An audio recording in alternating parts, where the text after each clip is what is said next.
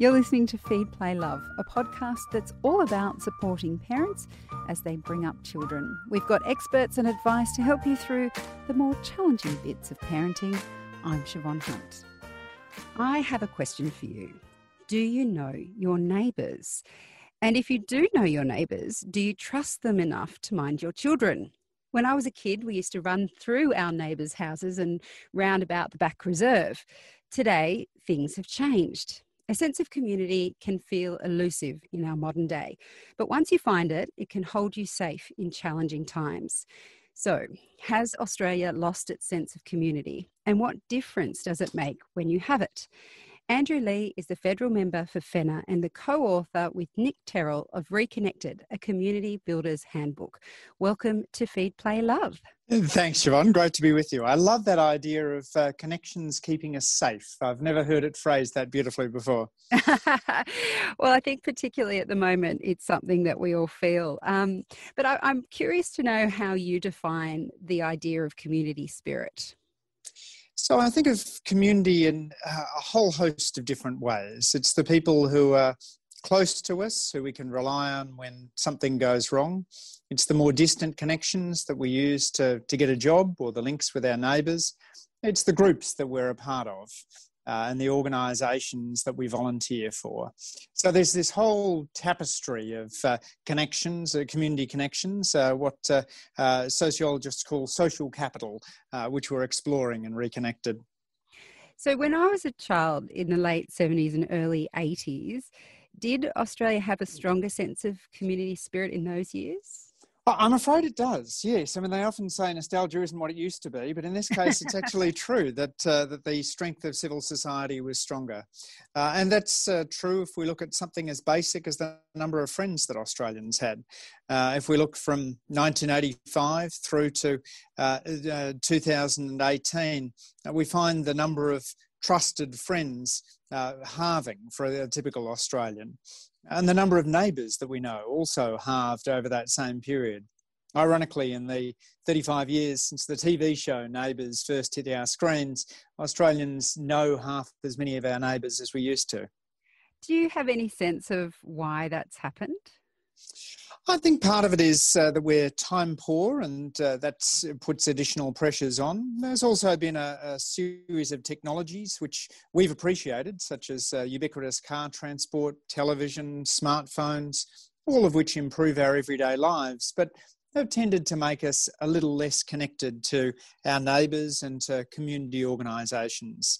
So it's not about turning the clock back. We don't want to get rid of these technological innovations, but we want to think about how we rebuild community in a more technologically advanced era.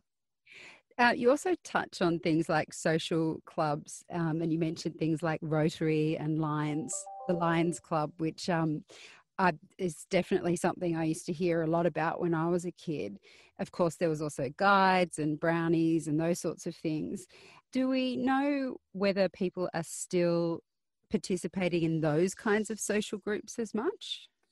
We do, and the news isn't very good there. To start off with, Siobhan, there are fewer organisations per person than there were in the 1970s. The number of associations per adult is now at a quarter of its level in the late 1970s. Then if you survey organisations and you ask them how many members they've got, you see a big fall in the largest organisations: Scouts, RSL, Rotary, Lions. And then if you ask people, are you involved in any organisation, you see a significant drop over the past generation. So pretty much whichever way you cut it, associational life has waned. And I'm sure people would listen to this and think, oh, but I might not be a member of a formal club, but, you know, I've got my swimming group, or I've got my friends that I do book club with, that kind of thing. Would it be fair to say that while some institutions or social groups have declined, others have come in to take their place? Absolutely. It's just there haven't been as many coming in as going out. But one of the reasons Nick Terrell and I wrote Reconnected was to showcase some of these great social entrepreneurs. I've had the privilege of being the Shadow Assistant Minister for Charities over the course of the last 7 years, which has given me a chance to meet with thousands of Australian charities and social entrepreneurs. I really wanted to set about telling their story. So Nick and I have drawn together so much of the great work that's been doing because we do think that building community isn't something we can leave to other people. It's not just a job for government. It's a job for all of us to build a more connected society. Now, here's a really obvious question and possibly a stupid one, but what are the benefits of having a stronger social fabric? Well, they say loneliness is as bad for your health as smoking 15 cigarettes a day. So there's clearly health benefits. There's also benefits economically. Commerce works better if business people trust one another than if everyone's distrusting. And a life lived with others is just a more pleasant life. Now, I really enjoy being on a street where I know my neighbours' names and where I feel as though they would step in if there was anything untoward happening. We know when disasters hit that we rely on those around us. And actually one of the things we've noticed this year as coronavirus has hit has been the outpouring of mutual aid groups in Australian suburbs. The challenge now is to harness that, make sure it's not just a flash in the pan, but it actually helps to deal with this long-term challenge of disconnection that Australia's facing. And I'm playing devil's advocate here because I love knowing my neighbours and being able to ask for a cup of sugar or just to have a chat over the clothesline. But what about those that are just like, oh, it's just too much effort, like to be connected with those people around them? The people who are worried that it might impinge on their own personal space or their already harassed lifestyles to have other people come into their lives. What would you say to those people?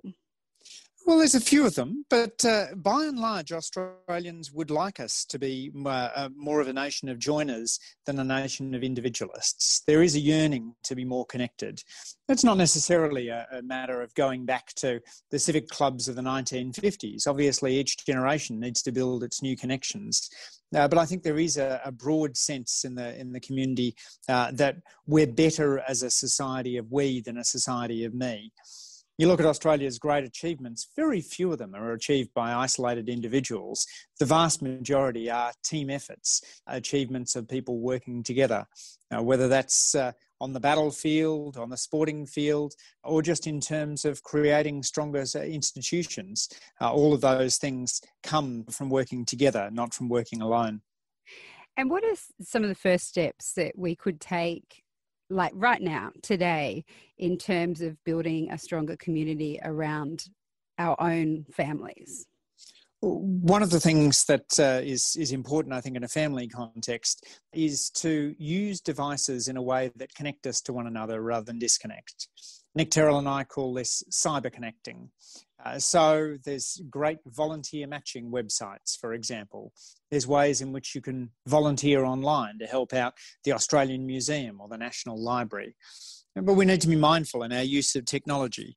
It's easy to forget that back in 2005, we didn't have ubiquitous smartphones, Facebook, Twitter, Instagram, WhatsApp. All of these things have emerged relatively recently, and they're designed by people who know how to hook us with their new technologies.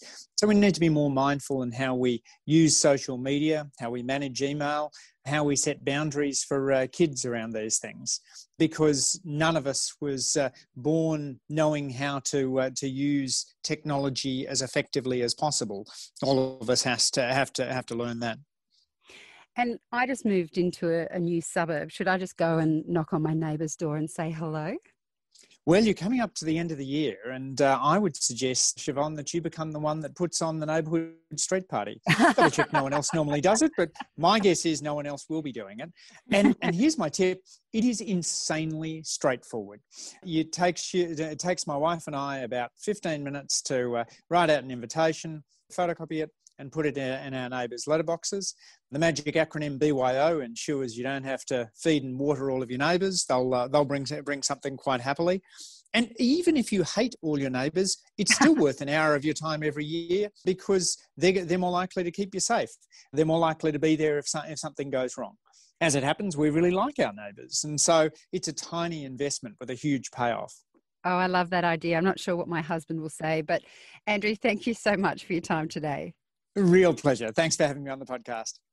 That's Andrew Leigh. He's a co-author with Nick Terrell of Reconnected. And if you'd like to find a copy of the book, there'll be links in the notes of this episode.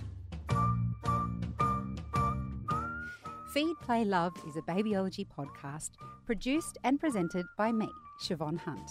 I'd love to hear from you, so if you'd like to get in touch, email me at feedplaylove@theparentbrand.com.au. See you next time.